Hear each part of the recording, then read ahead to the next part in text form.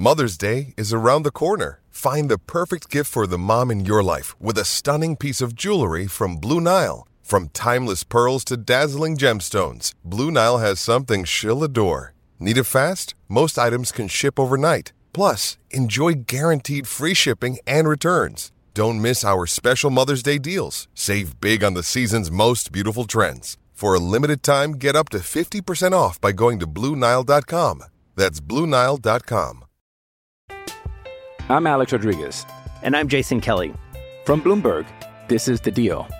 Each week, you'll hear us in conversation with business icons. This show will explore deal-making across sports, media, and entertainment. That is a harsh lesson in business. Sports is not as simple as bringing a bunch of big names together. I didn't want to do another stomp you out speech. It opened up so many more doors. The show is called The Deal. Listen to The Deal. Listen to The Deal on Spotify. When you need mealtime inspiration, it's worth shopping Kroger, where you'll find over 30,000 mouth-watering choices that excite your inner foodie. And no matter what tasty choice you make, you'll enjoy our everyday low prices, plus extra ways to save, like digital coupons worth over $600 each week. You can also save up to $1 off per gallon at the pump with fuel points. More savings and more inspiring flavors make shopping Kroger worth it every time. Kroger, fresh for everyone. Fuel restrictions apply. Why take one vacation with the family when you could take all of them? With Royal Caribbean, you don't just go to the beach. You visit a private island and race down the tallest water slide in North America. You don't just go for a road trip. You ATV and zip line through the jungle. You don't just go somewhere new. You rappel down waterfalls and discover ancient temples. Because this isn't just any vacation. This is all the vacations. Come seek the Royal Caribbean. Ships Registry, Bahamas. Well, Scott, we have NVS Fins with us this morning. And one thing that I don't actually mention nearly enough, one thing that's super cool about their program is because it's run by two guys, Jamin and Leif, they can accommodate small custom orders. So for all the surfboard shapers that listen to our show, if they want to get custom fins for one of their board models, there isn't some giant minimum quantity that they have to get. They can actually, I've had a listener even just tell me that he wanted a specific fin that he wasn't ever able to find on the market. So he submitted the design to NVS and they just made a one-off custom set for him. Wow. So yeah, so pretty incredible customer service and program they've got. That is cool. Got me thinking, maybe I'm going to design a set of fins. The boardroom show fins. Oh, Lordy. I'll just keep there's plenty of fins that NVS is making for me that I love. I don't think I need to confuse myself any further. Agreed. Following up last week's inquiry from YouTube. And yeah, so surfnvs.com is their website. And then of course, they're also available at our retail partner, which is realwatersports.com. So you can grab them there too. Yeah. Real Water Sports, an incredible amount of super cool surfboards, fins, gear, everything that you need to go surfing and more. Real Water Sports. They carry a lot of surfboards and do collaborations from podcast guests of yours and mine. From Christensen, I did Paizel last week. I think you did Christensen the week before that.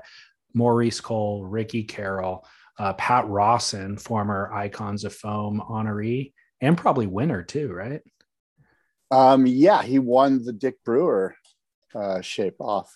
Icons of Foam Dick Brewer shape off. So it's all a very organic synergy we've got going on over here. By the way, I just picked up some boards from the last boardroom show.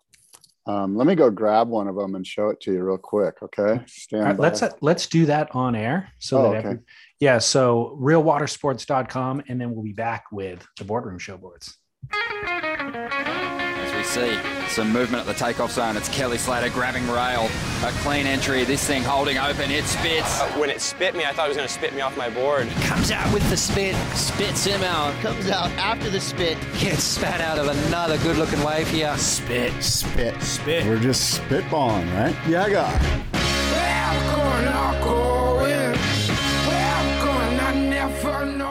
Hey, yeah, God. Yeah, freaking God. You know what I'm talking about? I'm talking about, yeah, guy. That's it. David, it's Spit. It's the Spit Podcast. It is a Wednesday morning, May 25th, the year 2022. And good morning to you, David Scales. Good morning, Scott Bass. Before you grab those surfboards that you're going to show off to our YouTube listeners or viewers, I had an epiphany this morning. When we do these early morning shows, I have a recurring dream that happens before I wake up. And it is rushing out of the water surfing. My dream doesn't take place surfing. It takes place getting changed after surfing and rushing, that feeling you have that you have a meeting coming up.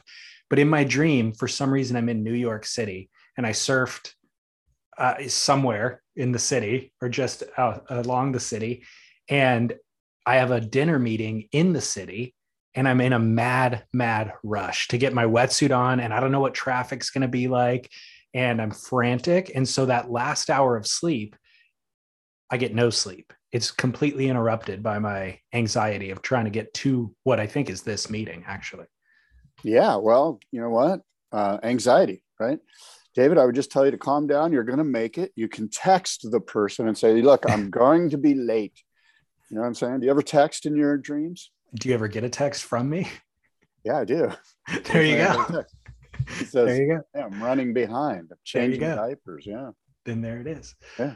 So I thought that was funny. I had it this morning and I thought, man, I've actually had this dream before. What is this all about? Oh, it only happens on days where we're recording early. Well, I mean, look, part of it is you're responsible. You want to be, responsible to your people. That's right. Get on the air. Exactly. Yeah. All right. Well, we have the Boardroom Show coming up in 5 months, and you've got surfboards that you just picked up from last year's Boardroom Show. Yeah. I picked up these boards. These boards help pay for each and every show that we do, and I've got some boards for sale here that I want to show you. I'll just show you one, and it's really cool. It's one of the Rawsons from the last Boardroom Show. These shapers. Ryan Birch, Chris Christensen, Bill Barnfield, and Timmy Patterson, who's this year's icon of foam. I'll just grab one of them and show it to you. Gotcha. So that's a beauty. It's got the spray job, the Tommy Carroll spray job with kind of that almost a Nike swoosh across the deck with a 4-fin setup. The classic Rawson logo right under the chest. This one's lime green with that yellow swoosh, black pin lines. Scott's setting it up behind him very delicately. I have a feeling that thing could fall over mid-show, be a total calamity. Anyway, I have 4 of these boards for sale if listeners are interested. So these are the boards that were actually shaped during the competition itself. Exactly, yeah. And they all have the same exact design on them, but they are different colors. So is that airbrush or a spray job? Yeah, Barry Snyder did it. Oh, no way. Yeah. Sick. Yeah. It's a classic, obviously, Tom Carroll spray job. Yeah, it's Tom Carroll spray job. It's a 4-fin, 6.6. Each board is 6.6. These things are pretty sleek and sexy. I want to say they're like 19 and an 1/8 or something wide. These boards are for a good surfer. Like this is like a Black's board or a board that you'd take maybe down to, Pasquale's or to a French beach break or good surfer or Indo. Like this would be an insane, really good Indo board. Good surfer and good waves. Good surfer, good waves. And it's just a really, really, I mean, like you see them, you're like, oh my God, maybe I could wax it up and ride it. And then luckily, I've determined that I'm not going to be able to ride those boards. They're just not enough foam for me. But if you're, going to Indo, and this would be a killer board for you. Under 40. You said luckily, because otherwise they wouldn't be sold. Exactly. So how do you, first of all, are they each labeled with the actual shaper's name or were they not? Yeah. Okay. No, they are. They're each signed by the shaper. And so who are the shapers again? Chris Christensen, Ryan Birch, Bill Barnfield, and Timmy Patterson. Got it. But these are the semifinalists, the boards from the semifinals. And those obviously shapers were duplicating the Rawson model. So that is, that's not their spin on it. That is their replication of it. It's a replication of a board that Pat makes for Tom Carroll. This is the board that Tom Carroll rides, like if he goes to Cloudbreak or whatever. And then how do you price those things? They're so unique. That's a good question. How much do you think, what do you think the retail value of that board is? Because I'm not sure how to price it. I don't think. I mean, like, let's look at it this way. If you went to Real Water Sports and bought a Rawson, I don't even know how much they are. We could look. I think $2,000 would be a starting point. Yeah, I don't think somebody told me that they sell for like $3,000 or $4,000 if you go to Rawson himself, but I can't really. I can't confirm that. I mean, I could call Pat and ask him, but I'd say you don't want to double the retail price. There needs to be a premium based on the circumstance in which they're made, because it's such a one-off thing, but you can't double it. So maybe 1.5, whatever the retail price is. Yeah. I think that'd be fair. Yeah. They're killer boards. I mean, they're unreal. And again, if people are wondering why I'm selling them, it's because this is how we keep the boardroom. This is part of my revenue stream that keeps the boardroom going. So shoot, tickets are only $10, right? Can't get rich on $10. I'm trying to find a Rawson board on. Okay. Yeah. So Rawsons are basically going for $2,000. There you go. And these are super special. There's only 4 of these in the world. So exactly. So how do listeners get a hold of you to purchase those? You can just email me, scott@surfboardshow.com, scott@surfboardshow.com. There you go. Yeah. A lot going on, dude. And we have, by the way, on this episode, another edition of Have You Ever? I got a few questions of my own for you, Scott. Oh, no. Okay. Well, do you want to get into that, or do you want to do some follow-up on the transgender situation? Oh, yeah. Let's do that. Okay. So can you set the table for the listeners last week? What happened? Yeah, sure. Sasha Jane Lowerson became the first trans female surfer to win a notable surfing title. It was the longboard Western Australian Longboard Championships. And we covered the story briefly, but the news story had just broken.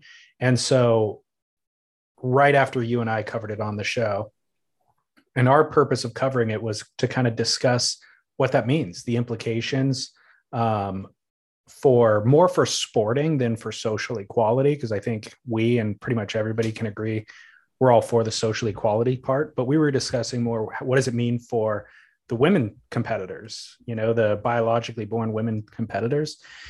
Anyways, other news agencies, Stab, Beach Grip, posted the story as well shortly after. And what you and I probably, I would assume, are going to discuss today was the internet's response to the story.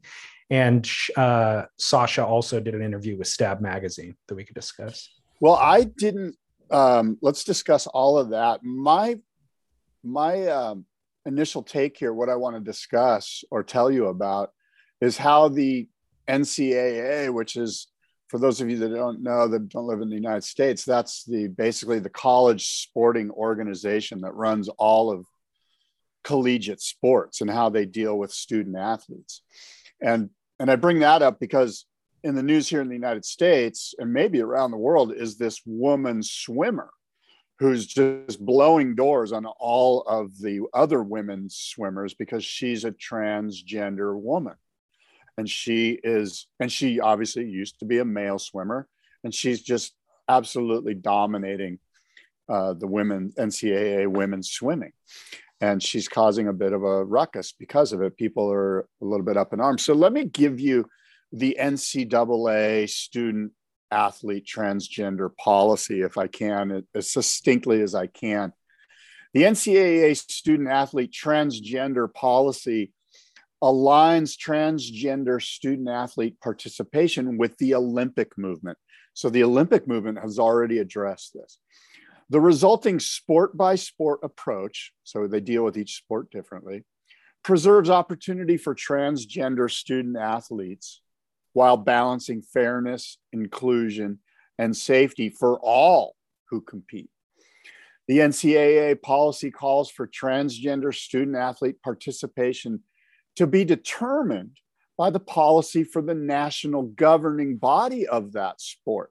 So in this case, David, in the surfing case, that would be the ISA, the International Surfing Association, is the NGB of that sport, which makes sense because the NCAA is following the Olympic model regarding this policy. The documentation must demonstrate compliance, which calls for, and this is where it gets kind of interesting, because you and I are going, how do they determine so anyway, let me get to it. Compliance with the NCAA, which again is mirroring the Olympic movement compliance, calls for 1 year of testosterone suppression treatment. So in Sasha's case, she would have to show 1 year of testosterone suppression treatment, proof of that.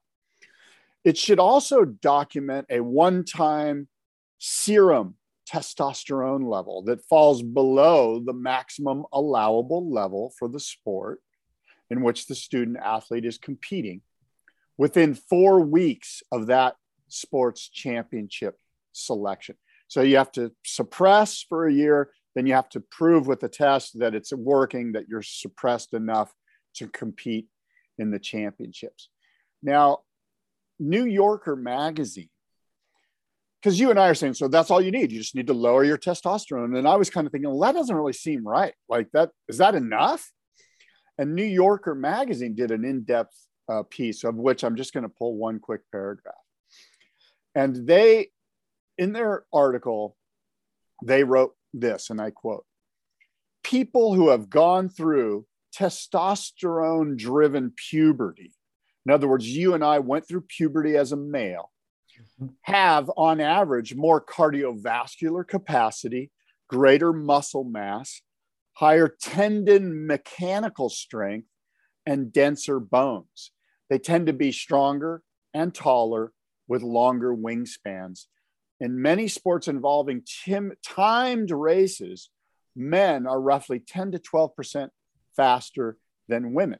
So you can go through puberty as a man, become, say, 25 years old or 22 years old, and have all of the greater muscle mass, cardiovascular capacity, higher tendon mechanical strength, and denser bones, then transition to a woman, get your lower testosterone levels, but still have all the upside of having gone through puberty as a man. Gotcha. Your thoughts? Yeah, that's a compelling argument. I agree with the way that they're approaching the problem. You know, like taking all of the preconceived kind of, I don't know what, that we have as society about trans people, pushing that aside and just going, okay, let's just measure the actual science. Let's measure the actual physiology. Okay, testosterone is something that's more significant in males. Let's go ahead. And that's also a common part of transitioning is that testosterone suppression. And by the way, in that article, the interview that Sasha did with Stab, she has been doing that testosterone suppression for 18 months. Yeah. And I don't know if she provided that testing for them or if they required it, but she has been. And she talked about that having drastically affected her stamina and all these other things. So I like that they're approaching it from that angle, but as the New Yorker piece identified, there's other pieces to the puzzle that they're going to have to account for as well. In sake of equality for the sport itself, not for social equality. One thing, though, that a listener did point out, who was a little bit miffed by your and my commentary last week, was sports have never been equal. You know, if you and I are making the argument that we're trying to equalize the physiology of the athletes, there's always been superior athletes who have physical advantages. I understand that person's argument. However, those physical advantages or disadvantages all still fall within a certain, boundary line, bell-shaped curve. And then it still validates the argument that you were making last week, which is if there's somebody so deviant from that bell-shaped curve, then it makes it a lot less interesting. So if there was, just in the male category, of, let's say, wrestling or the UFC, and there was somebody who was so dominant physically, it would no longer be interesting and the sport wouldn't be as compelling to watch. And in fact, that had happened in the past. And so they created weight divisions. We know that a 250-pound fighter can't fight a 150-pound fighter.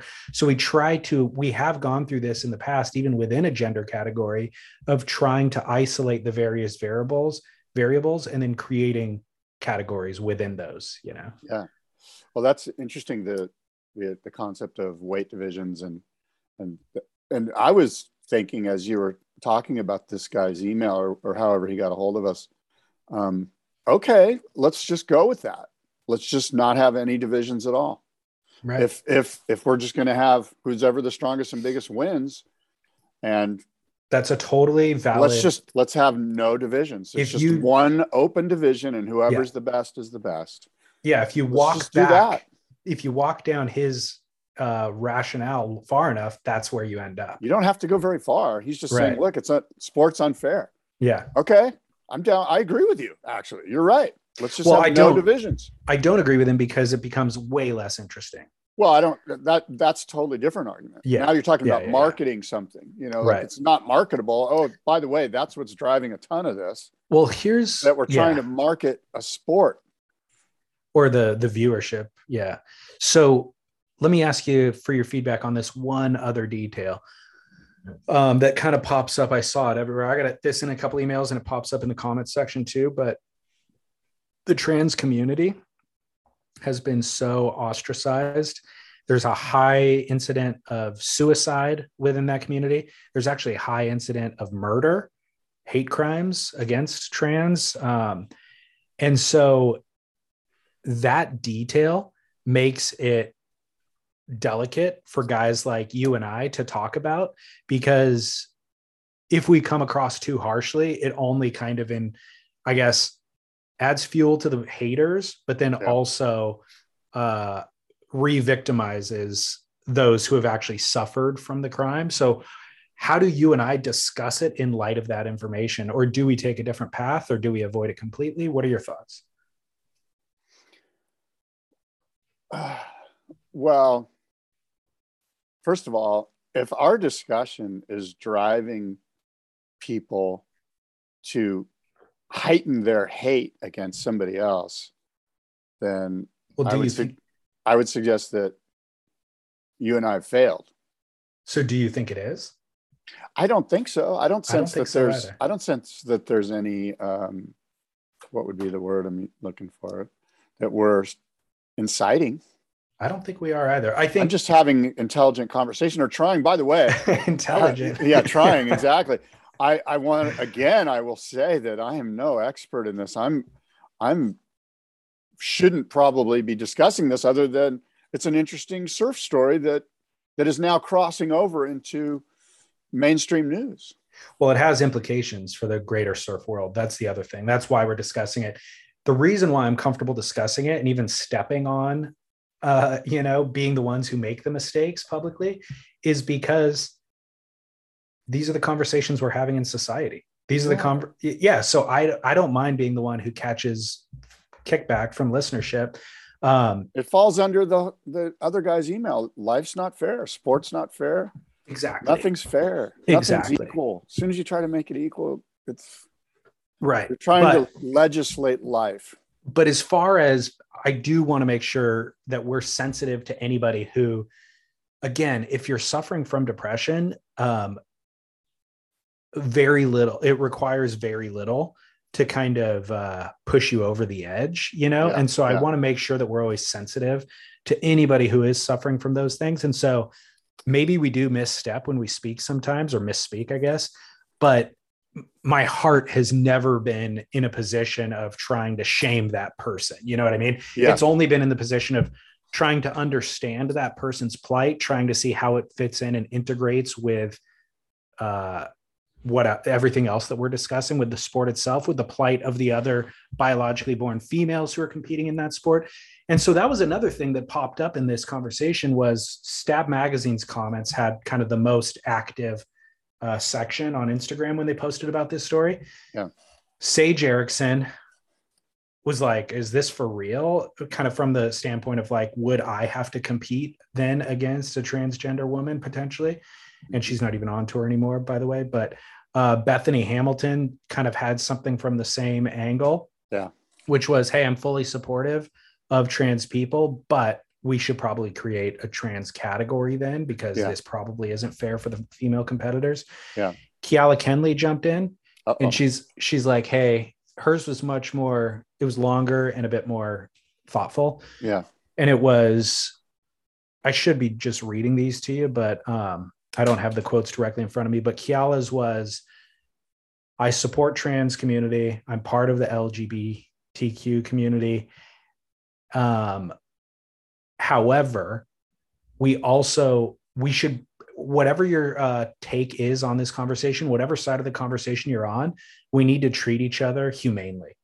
So attacking, calling names, all of that has no place. If you are part of the human race, then you need to treat each other humanely in this conversation. So she never chimed in on whether or not she was for the idea. Sure on Stab, there was a few sophomore comments that weren't in the spirit of love and tolerance. Right. And so there were those. Yeah. There was everything in between, and so Peter King commented something that was probably more in between, because you had Kobe Aberton, who's just like a Neanderthal, and it's just like, F this, paddle out at my spot and you'll get a beating. I'll steal every from you. And it's my God. Okay.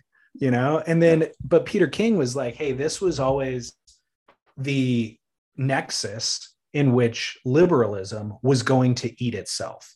Like, this is so kind of impractical from a sporting standpoint that it's going to actually nullify the trans movement, or it's going to not nullify it, but undermine the trans movement as a whole, So his is kind of more of a political argument. So you had a little bit of everything taking place, but I think Kiala's stance was kind of the most salient, which is, can we please just have this conversation without canceling anybody? And I even felt that way about the Kobe Aberton argument, because listeners were emailing me or messaging me and going, you guys need to call out Kobe. Here's all these established pro surfers, the patriarchy essentially in the sport. You have a platform. You should be calling these people out.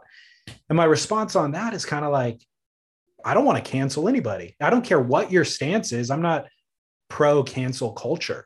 Kobe Aberton's allowed to be Kobe Aberton, and he can continue to, he's identified himself. You can choose now not to be a fan of his based on his behavior, but it's not for me to cancel him. You know what I mean? Yeah. Well, Kiala's point is probably the most salient, in that what she's saying really is, and I think this is super important, because for there to be any movement towards, in other words, I guess what I'm saying is, if you're in the LG, and I'm going to mess up the acronym, but if you're LGBTQ. Yeah, thank you. Plus, you're in the LGBTQ plus movement, whatever you want to call it, right?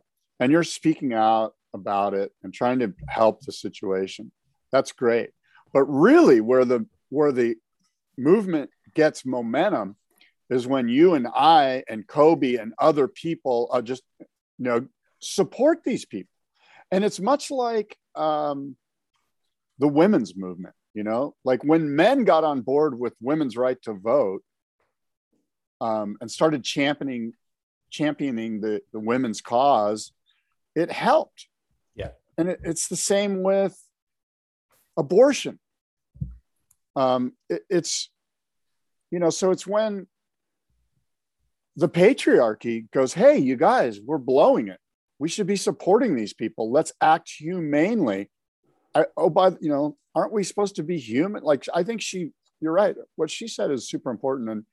And I think it's very important for those of us that aren't in that ostracized community to step up and go, hey, you guys, I support you. Yeah. But with the detail of, you're not allowed to compete in this given category. Well, here's the thing. Because they would say that's about what support. I read to you earlier, is that it's important to note that the Olympic movement's policy on transgender athletes is ongoing. the very first thing they say is, we update this thing every 6 months because it's changing, it's evolving. We don't know where it's going to go. It's new to us too. We do realize we have to address it, so we are addressing it. The first thing we're doing is this thing that I told you about, this testosterone suppression. But as the New Yorker points out, there's other stuff that we have to deal with, and my point is that all of us need to evolve, and we don't know exactly where we're at with this. But as Keala mentioned, let's start with the evolutionary process with being having some love and tolerance here. We're all a lot more similar than we are different. And I think often we focus on the differences more than we do the similarities. And so we need to reset with the Keala mantra. But I will say, in my gut of guts, I don't think it's right for transgender women to surf against other women. Yeah. The instinct is that it just doesn't seem right.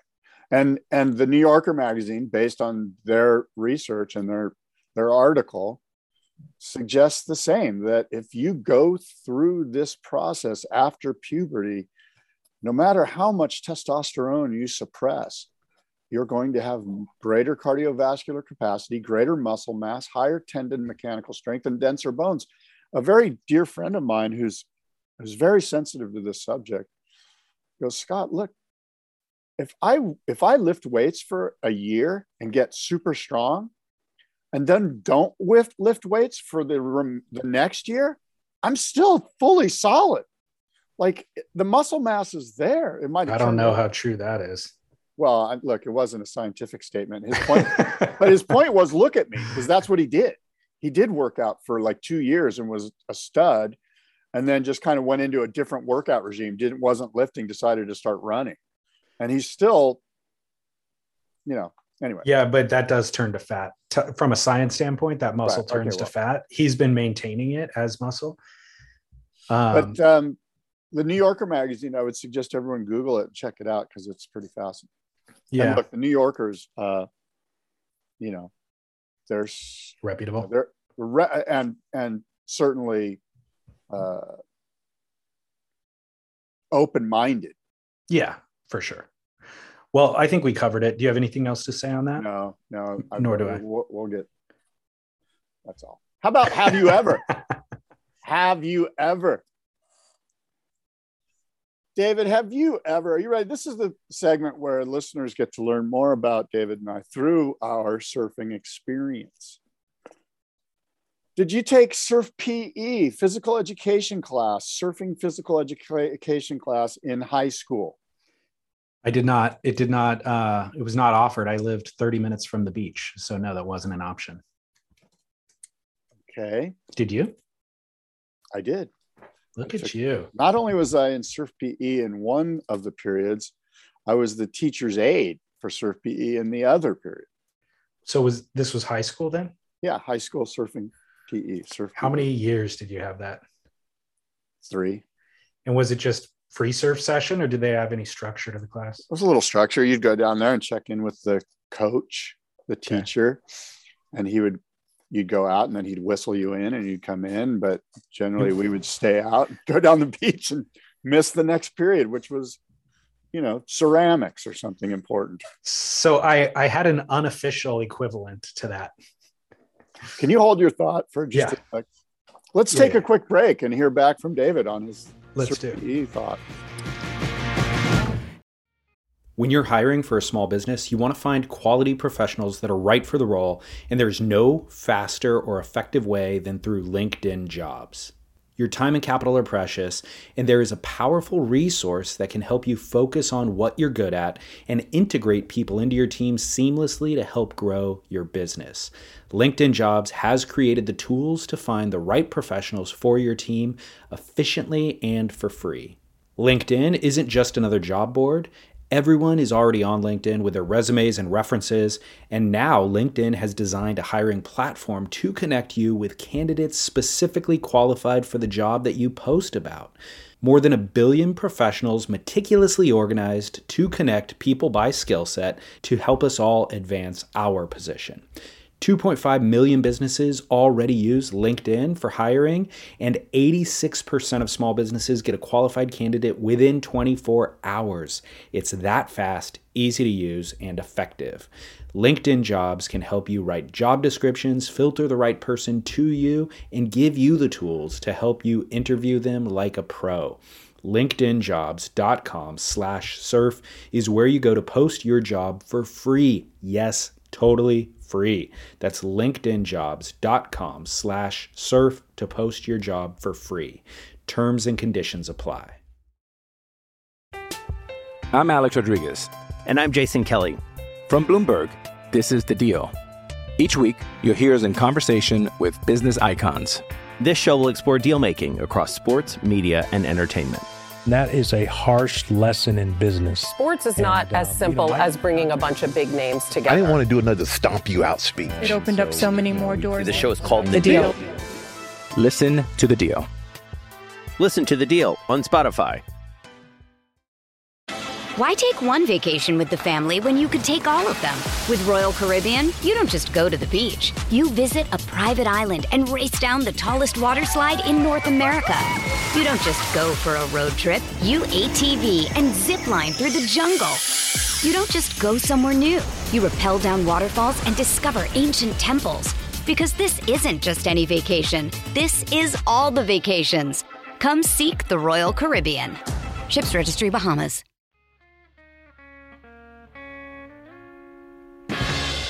Yeah, buddy. So my surf PE equivalent was not sanctioned by the school, but I would go surfing during class, basically. Fair enough. Which I think everybody would do. Or anybody who surfed in high school probably ditched a few classes, but I eventually got busted. My mom actually worked for the school district. Oh. And my first car, believe it or not, was a 68 Mustang. Thing was so sweet, dude. Sounds very sweet. It was amazing. You're spoiled. You know what's funny? I was thinking back to it just as you were in the restroom. I seem to remember my dad paying $2,800 for that car. Right. So right now that feels very, very cheap. Yeah. But 20 years ago, I guess, 24 years ago, I think it was still pretty cheap. You know, I think it was still like you could buy cars like that back then for reasonable prices. Yeah. The price on those has gone through the roof now. Yeah. But at the time, I feel like it was still like a good deal, you know? Yeah, it was like a used car. Yeah, totally. But he did pay for it. So I was spoiled.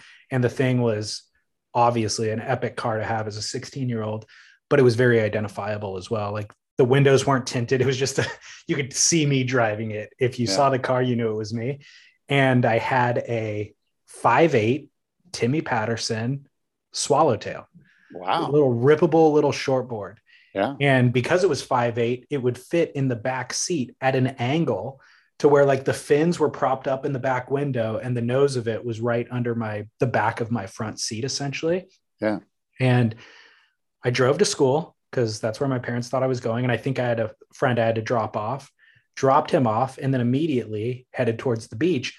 But one of the bus drivers at the school, who knew my mom because she worked at the district, just saw my white Mustang with a surfboard in it going away from school.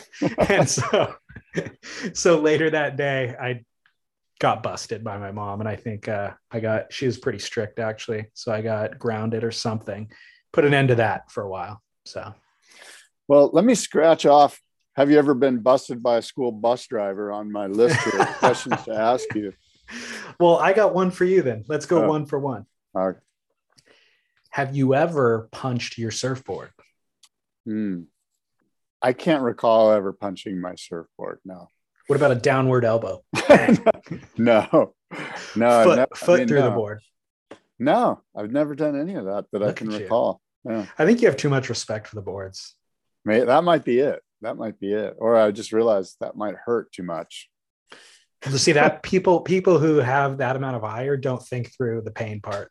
Right. And I was blessed without that amount of ire. Good. Yeah, I've never punched a board either. All right, I got another one for you here. Have you ever verbalized out loud a prayer while you were in the water? Definitely. Yeah. Definitely. Was it a prayer of gratitude? Yeah. I think more than anything that. Also, I mean, I guess as I think through it, I haven't done this in recent years so much, but there was definitely phases of my life where you're going through something significant. Like I've had family members die. I've had close friends die. I've been divorced, and so through those down parts of life, surfing has always been there, and as cheesy and cliche as it sounds, that's always been a refuge. And so it's just a part of my daily life, essentially. And so you find yourself doing that, and verbalizing, like actually audibly, it's like almost like therapy. Like I can remember many, many times just sitting there with nobody around, and just whatever thoughts you're kind of bottled up feeling, just verbalizing somehow helps you purge them. It makes it feel more real. Mm-hmm. So yeah, I've done it many, many times. Many times. Okay. Dozens and dozens, I would say. Dozens and dozens, yeah. And sometimes it is just like maybe asking for a specific thing, but I think more often than not, it is a gratitude thing. Just like, whew, man. Yeah. I do it almost every time I surf. Do you really? If it's not out loud, it's inward. But I do recall one time that really sticks out, and the year was 2000. I was in Fiji. I was there for a surfer sent me there to cover the WCT at Cloudbreak at Tavarua. Those are the days. Yeah. And I was by myself surfing at Wilkes Pass, which is this soft little right-hand reef, which is a fun little wave. It was like 3 feet, maybe 4 feet on the stats, pretty small. But it was sheet glass. The sun was setting. It was just one of these gorgeous Fijian evening sessions by myself. I was just surfing, kicking, just it was like, and I just remember just verbalizing a great big thank you to whatever higher powers afforded me that moment in my life. It was incredible. Well, because what else could you possibly hope for in life? That's kind of what you've got the wife and kids at home, safe, taken care of. Yeah. You're getting a break. You're on a tropical island and you're surfing. Yeah. Which is the thing that you love to do. I mean, that's as good as it gets. And getting paid. Yeah, exactly. You do not get better than that. It's a free trip. Right. I know. I think that's, and then, so you're like, okay, it doesn't get any better, but of course it gets better because your children add so many layers of life experience. Yeah. And so it's been cool. Okay. Well, I've got one more for you. Okay. Have you ever lied or over exaggerated about getting tubed or how deep you were in the tube? Yeah, absolutely. And I'd still do it if it wasn't for video. Now I can get called out. No, yeah, look, sure. You're kidding? My ego gets the better of me more often than not, 100%, dude. Yeah. I mean, again, this is something I probably haven't done in years, but throughout all of my teenage years, maybe my early 20s, if I had a sick double up section and it ended up being a pocket ride instead of a proper tube, but my buddies were all out the back, and so they were just looking at the back of the double up, I would absolutely kick out of that thing and claim it. Yeah, that was a sick one. Not, and it wouldn't, you can't really get away with it if it's not a double up. And it has to be, again, a pocket ride where you're kind of underneath it, so they don't really know. But I have had the moments where I'm like, should I actually tuck in and fake it this, or should I try to bottom turn and crack the lip? And I've chosen to actually tuck in and fake it, knowing that they wouldn't know the difference. So I could just get the accolade when I paddle back out rather than actually doing something cool on the section. That's fascinating. I think I may have done that too. This also pushes me to my last one for this session because it speaks to this. So one of my questions was, have you ever been properly fire hosed, spit out of a tube? And my answer is no. I can honestly say I never. I mean, like stinging, like the kind of proper spit out of the tube where you're like, oh my God, like crazy spit. I've felt some spit on my back. I've been out of the tube and have the tube spit on me while I was on the shoulder. But I mean like fire hosed out like pipeline or something you'd get it where, a beach break somewhere. I've never surfed waves that consequential. So I've gotten tubed at, reef passes, but not like pipe, not like a slabby type reef. And I've gotten tubed at beach breaks, but never when it's more than head high. Yeah. So I wouldn't have, no. Yeah, look, we've gotten deep tubes. I'm talking stinging fire hose, and I don't think that's a regular, I don't think most people have had that experience. Well, you'd have to be when you say beach breaks, you'd have to be at like Puerto Escondido type beach break, which I don't surf, or France, maybe. Even then, 9 out of 10 great days. I agree. Are not going to be that wave that you're talking about. So, and then I'm not paddling out at pipe when it's doing that, Yeah. So no, the answer is no. And the answer is I never will at this point. It's funny because you think about, like, I was just thinking about like G-Land, which is coming up, and Kandui left, and Waves in Indo. Even those barrels, you rarely see fire hose barrels in Indo. It's like just perfect thin lipped little, Yeah. I guess I'm just going to have to accept that'll never happen. Hey, it's okay. We can enjoy when it happens to somebody else. I certainly do. Just like big wave surfing. What else we got? Which I will never do. Big wave the surfing. Guinness. Yeah. So that was my segue into Germany's Sebastian Stuttgart just was awarded the Guinness record for the largest wave ever surfed.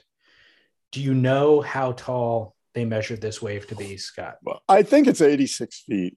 It is 86 feet, also known as 26.21 meters. This happened on October 29th, 2020. They are just getting around to reviewing it now. Apparently, it's a long process. Did you see this wave? I'm going to start by saying, before we start talking crap about Nazare, which is our usual shtick, congratulations to Sebastian. Sebastian deserves it. Sebastian has been out there, putting in the hard yards at Nazare. He is a legit big wave surfer and really one of Nazare's finest surfers. So I was glad to see him get this accolade. He absolutely deserves this accolade. Yeah. But now let's discuss the ride itself and the wave. Did you see this wave? I saw this pop up on news feeds. I was sort of forced to see it. You know what I mean? Like, twist your arm. Well, what I'm getting at is I had absolutely no interest in seeing it. Like, when it came through on my feed, I didn't stop and go, oh, I got to watch this whole ride and dissect it. I was like, okay, 86 feet doesn't surprise me. I wasn't engaged by this. I simply wasn't. Well, it's our responsibility to stop and measure it. I don't think so. Then I'll do the brief overview. Okay. I've talked to Garrett McNamara about this. I've talked to a lot of people about this in the big wave community. Yeah. Everybody admits openly that there's no way to measure these waves. Exactly. And so the fact that Guinness... we're still doing it? Well, the fact that Guinness tries to come up with an objective measurement, I think, kind of undermines Guinness's credibility almost. It's like, you guys, even the experts in the space say that this is kind of a futile effort. And so when you look at that ride, we can all agree there's no bottom to that wave. So where the lip is actually hitting the wave as it breaks, there's still slope beyond that Sebastian never even touches, Yeah. So there's tons more before you actually hit the trough of the wave. I have a new way to measure. I've got a couple too. What is yours? I'm sorry to interrupt you, but this came to me just now. You measure the size, the height of a wave by the bottom of the wave is where the person does his bottom turn. Sure. And he has to then move up towards the wave face for that measurement to count. In other words, you can't just go to the bottom of the wave and straighten out. You have to do a turn up towards the lip again. And then from that point, whatever you would call it, apex or V or whatever, at the bottom of the wave where the bottom turn occurs is where you measure the wave. That makes a lot of sense. Your thoughts? I think that's a great way to measure it. I don't know that it's fully foolproof though, because I'm thinking it waves at Chopu or pipe. People do knife into the barrel and kind of take that higher road, but we're not really measuring the size of those waves anyways. This is really only applicable for big wave surfing, right? Yeah. Well, another thing that Garrett McNamara, I think, actually brought up to me was that you should be measuring the energy of the wave. And this could be done probably with a device dangling off the surfboard or off the leash or something like that. But if there is a way to measure what would be the equivalent of pounds per square inch in a water hose, that would be an indicator, because the argument could be made an 8-foot wave at Chopu or pipe could actually have more power and PSI than a 30-foot wave at Nazare. Yeah. I mean, that's going to create some problems too. I appreciate Garrett thinking outside the box, because that's certainly interesting. But I mean, so is the award the person who rode the most powerful wave? Because you could definitely argue that that's not going to be who rode the biggest wave, which is sort of what everyone can, like the outsiders can relate to. Oh, a 100-foot wave, amazing. Somebody's grandmother can get it right at that. But when you start talking about pounds per square somebody's inch, grandmother, yeah. They can go, oh, did you see that boy ride the 100-foot wave? Whereas they're not going to be like, did you see he rode the 15 pounds per square inch wave? Like, nobody gives a shit. Totally. Well, what about the fact that Sebastian Wave was a toe in? I mean, again, I'm not too engaged by it all. And it's not that it's not awe-inspiring, and it's not that I didn't love watching the 100-foot wave series on HBO, which I did. It's a different sport. It's just not, I don't know. It's hard to explain. It really feels like a different. By the way, I interviewed Gary Linden, which will be on the next Boardroom podcast on Monday morning. And he said the same thing. He's like, basically said after 50 feet, you just can't measure a wave. It's just like, who knows? Yeah. You get backwash coming up at the very apex crest peak of the moment for about 5 seconds. The wave could be 80 feet, but it tapers off into a 50-footer. And the surfer was really only on the 50-foot section. Exactly. It's just so hard to figure out. Yep. Okay. Well, we won't figure it out here today. But congratulations to Sebastian, because in that criteria for what he's doing, he did it. So he did it. So it's definitely an incredible feat. I mean, what they do is insane. It's an incredible 86 feet. Right. Well put. Thank you. Speaking of 86 feet, did you know that the water temperature at G-Land is 86 degrees? It's too warm. It's too warm. And the waves are too big. No, the waves are small. I'm looking at they're not small, but I'm looking at the forecast here for the WSL G-Land Pro. I don't even know if that's what it's called, but that's what I'm calling it. And the G-Land Pro, not sadly, there's going to be waves. It's going to be 6 feet. But today, for instance, it's 8 to 12 feet with a 9-foot swell at 16 seconds. That's what you want. Right? Then the whole waiting period from the 28th, which is this Saturday, is when it begins. It's 6 feet with a 12-second period. Eventually, the period gets a little longer, which will be good. But the waiting period ends, I believe, on the 6th of June. And it's basically it's going to be good. Don't get me wrong, it's going to be 4 to 6 feet. But it's not going to be what it is on the 9th, which is 10 to 12 feet, and which it is on today, which is 8 to 12 feet. So my point in all this is the Purple Blob Tour. Like, they're actually going to a spot that could be 8 to 12 feet and insane. And they've picked a week where it's going to be 4 to 6 feet. But on each side of that week, it's 8 to 12 feet. Well, it's unfortunate. I mean, it's what happens, unfortunately, with our sport. It doesn't have to happen. That's my point. If you focus that the waves are the stars, you're pulling up shop and going, I don't care what the waiting period is. We're waiting until the 9th when it's 8 to 12 feet, 3 days later. Well, you know what's funny is because the field is reduced after the cut, they shorten the waiting period as well. So the waiting period is only 1 week as opposed to 2. But if they would have left it open at a 2-week window, we could have actually gotten those waves. Yeah. On Thursday, the 9th, it's 5 feet at 17 seconds. It's 8 to 12 feet. Like it's going to be pumping. Yeah.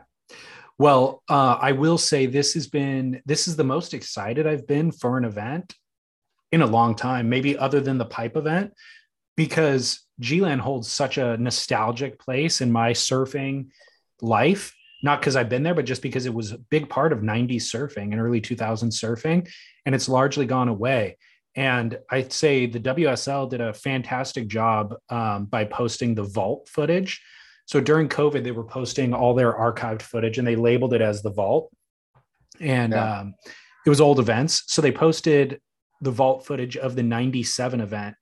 And I watched that and it was so epic. The waves were epic. The surfing back then was insane.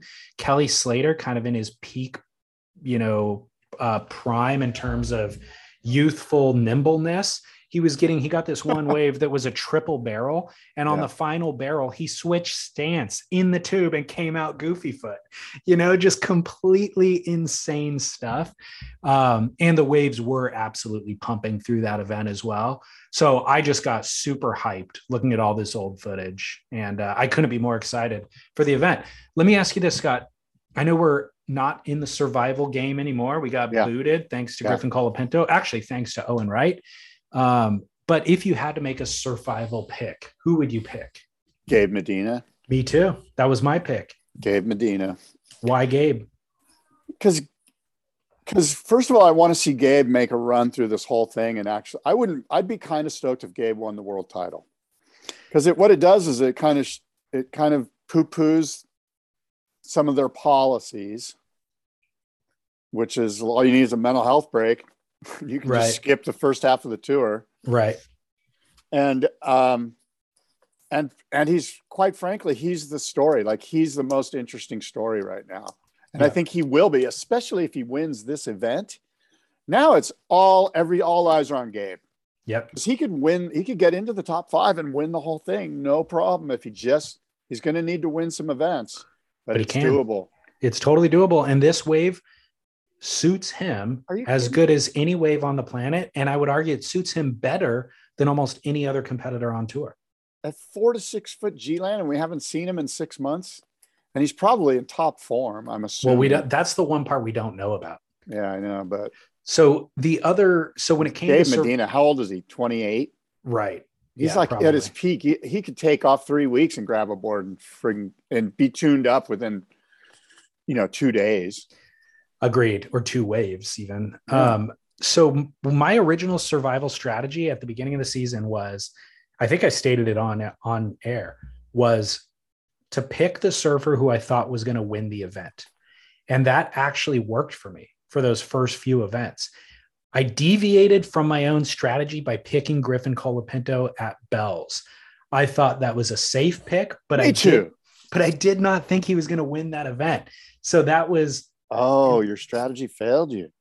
I deviated from my strategy. My strategy would have served me. Yeah. And so when I'm looking at G-Land, even though I can't play because I'm out of the league, my pick, if I go back to my strategy, who's going to win this event? My money's on Gabriel Medina. Boom, you pick Gabriel Medina. I agree. And I'll tell you another thing, a couple of other guys that we can bring up here. Jack Robinson's been posting some stuff on Instagram. And if you haven't picked Jack Robinson and you're not going to go with Gabe Medina, I think Jack Robinson's a pretty good pick here. Yeah. And not a good pick, in my opinion, or a risky pick. And a guy who I think is either going to move through the rest of the season with a lot of great momentum, or this event could be his downfall, is Idolo. Yeah, I agree. That is a wild card right there. It's a wild card. I'm not sure where he is mentally. Yeah, me neither. But have you seen that guy's legs? I saw a recent Instagram post where he's with his chick in the jungle. Yeah. And he's friggin' cut like insane.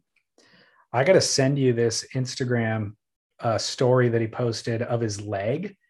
His leg, it's freaking insane. It looks like legitimate bodybuilder, steroided out, flexed, fully flexed, not an ounce of fat, and overly muscled leg. Like you could lather it with barbecue sauce and put it on your Traeger grill. And it's shaved as well. Yeah, it makes me wonder what the threshold is for actually mobility versus strength, you know? Okay. Holy shit. You just sent me a picture of this guy's leg and it's gross. I mean, it is, right? There's muscles I've never even seen before. Tell you what, you know what's interesting? He looks like he's, like I said, he's extremely cut. And there's been athletes that have gone into this, like getting overly in shape, and it's kind of ruined their mojo a little bit. Agreed. And I've seen it happen in sports that don't necessarily need a ton of cut. Like it happens in golf occasionally. Guys that are kind of pudgy, but are really good golfers decide to get all in shape and they lose it. Yep. I'm not sure that'll be the case in surfing. Surfing's a little bit different. It's a much more, in motion sports. Golf is so static that, but anyway, you need mobility, and mobility gets compromised by muscle mass. Very, very good point. And I'm concerned as well about his mental state based on, the last couple of events where he didn't get the result he was looking for. And then he's posting pictures of him and his girl who they look like they're models now more than he looks like he's kind of getting his Instagram mojo, and his crew is going, look, let's do this. And it doesn't seem on brand. Like I expect to see Idolo wake up in the morning and just shovel some cereal in his mouth and surf for 8 hours, not like oil his body up and get all shaven. And well, it's a very, I don't know if he's lost. Look, you can make a great living following the path that he's on, doing that as well. Yeah. But it's very different than Kelly Slater doggedly focused on winning 10 world titles, Speaking of Kelly, did you see that funny thing on the beach grit where I guess at some point, because of the baby formula shortage, by the way, you're probably being affected by that in some way. The Kelly Slater came out with a do-it-yourself baby formula recipe. I did see that. That's funny. And I think Stab or somebody sent us something, or Beach Grit. Might have been Chaz. Did you guys talk about this on the Grit? No, but I think a listener DM'd it to us and was like, God, that guy's got an opinion on everything. Yeah, that's what it was. Is there's anything this guy doesn't have an opinion on. Yeah. Well, for the record, we're not affected by it. We've been ordering our formula from the UK since day one, and they're not having any shortages. Yeah. Good for you. So we're looking forward to G-Land. I'll ask you real quick, little trivia question. Can you name, there's been 3 CT or ASP events at G-Land. Can you name the 3 champions? I want to say Shane Bashan. Yes. I want to say Tom Carroll. Nope. And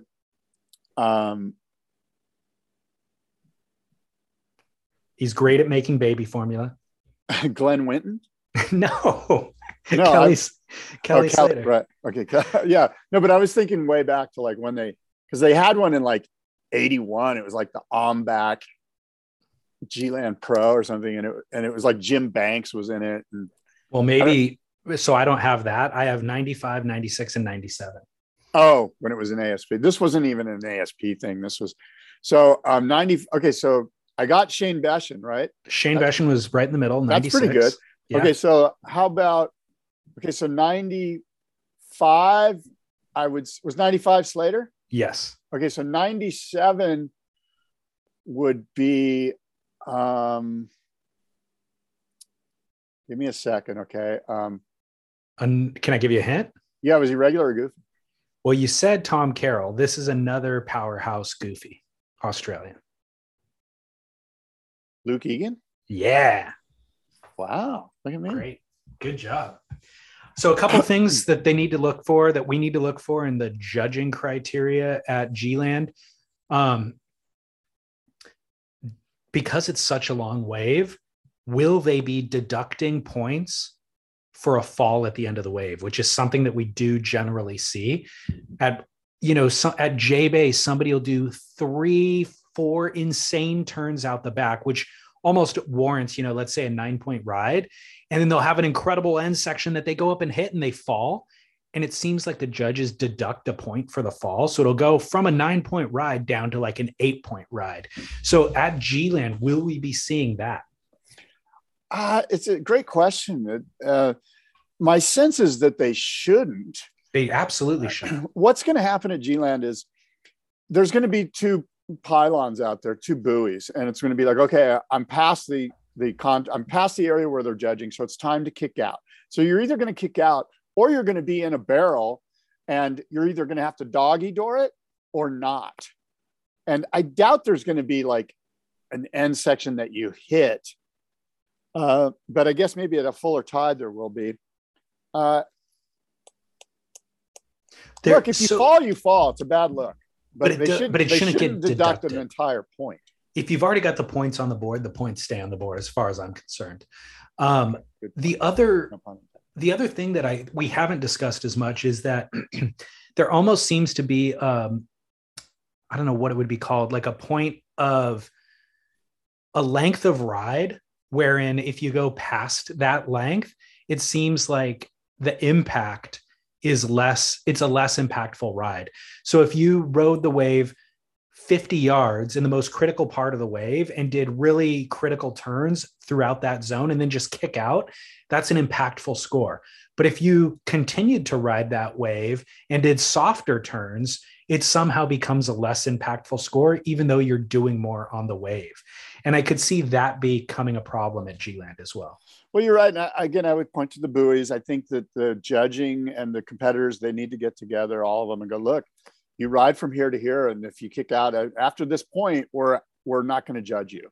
And that's going to help resolve your issue here that, look, ride the wave the entire wave, man. If it's a long wave, ride it the length of the buoys and then kick out.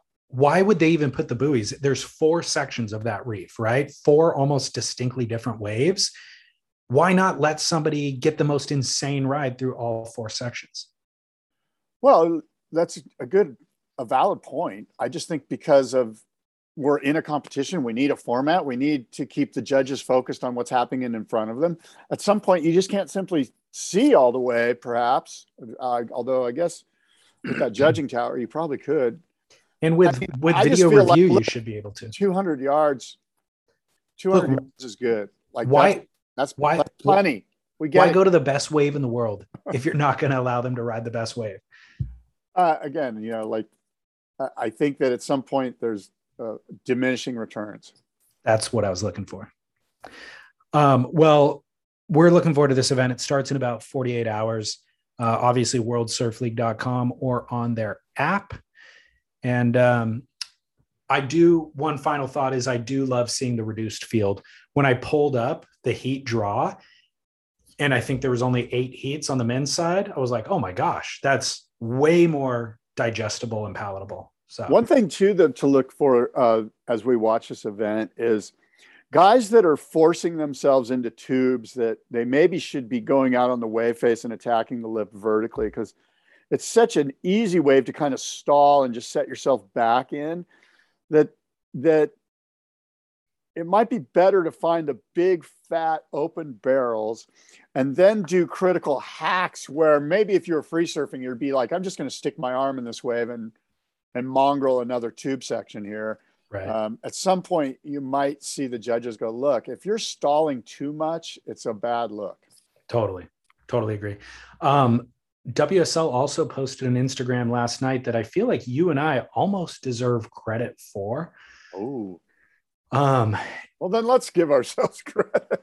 I'm going to pat you and I on the back right now. And because we have been saying this for years and years and years, and this is a distinct turn for them.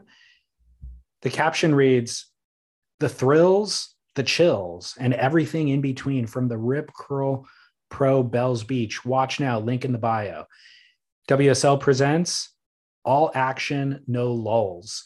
And the video is showing the board punches, the Idolo freak out in the competitor zone, the wipeouts, the people grimacing on their faces.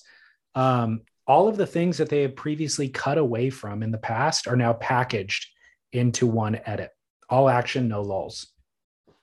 Well, good for them. Maybe they are, I bet a big part of that too is just being around and watching Make or Break and going, hey, these look like good edits. So let's include these in there. Yeah. So good job, WSL.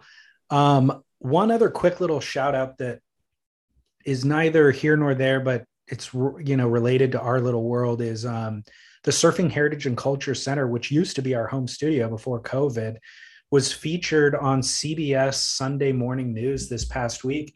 They did a segment called The History of Surfboards. Cool. I don't know why they did this segment. It'd be one thing if the Olympics were happening or something like that. But at any rate, they did a segment called The History of Surfboards. And they went to the Surfing Heritage and Culture Center. They interviewed Patty Paniccia. You know Patty? I do know Patty, yeah. And former pro surfer. I think she's now an attorney. Yep. And I think she's on the board at the Surfing Heritage and Culture Center. Yep, she is. She's epic. And so they interviewed her. She showed them kind of some of these earliest examples of surfboards, 140-pound boards. And then they also went down to Hobie Surf Shop and interviewed Gary Larson, Hobie shaper Gary Larson. Oh, cool. And so he was featured on there as well. The broadcaster paddled out at Doheny and tried to get a couple of waves. So cool little segment, and great to see our friends featured on that. Yeah, that is cool. I'm glad to hear that. There's a Financial Times piece that was recently done on collectible surfboards, and they reached out to me, and there's a few pull quotes from me in there. And Stab Magazine's reaching out to me to do something on collectible surfboard marketplace. And well, the series of articles that Brian Dickerson has done for Stab has been fantastic, breaking down the manufacturing cost of surfboards, everything that goes into it, all of the economics surrounding that. I thought those have been really good. Yeah, for sure. All right. Well, look, great show, David.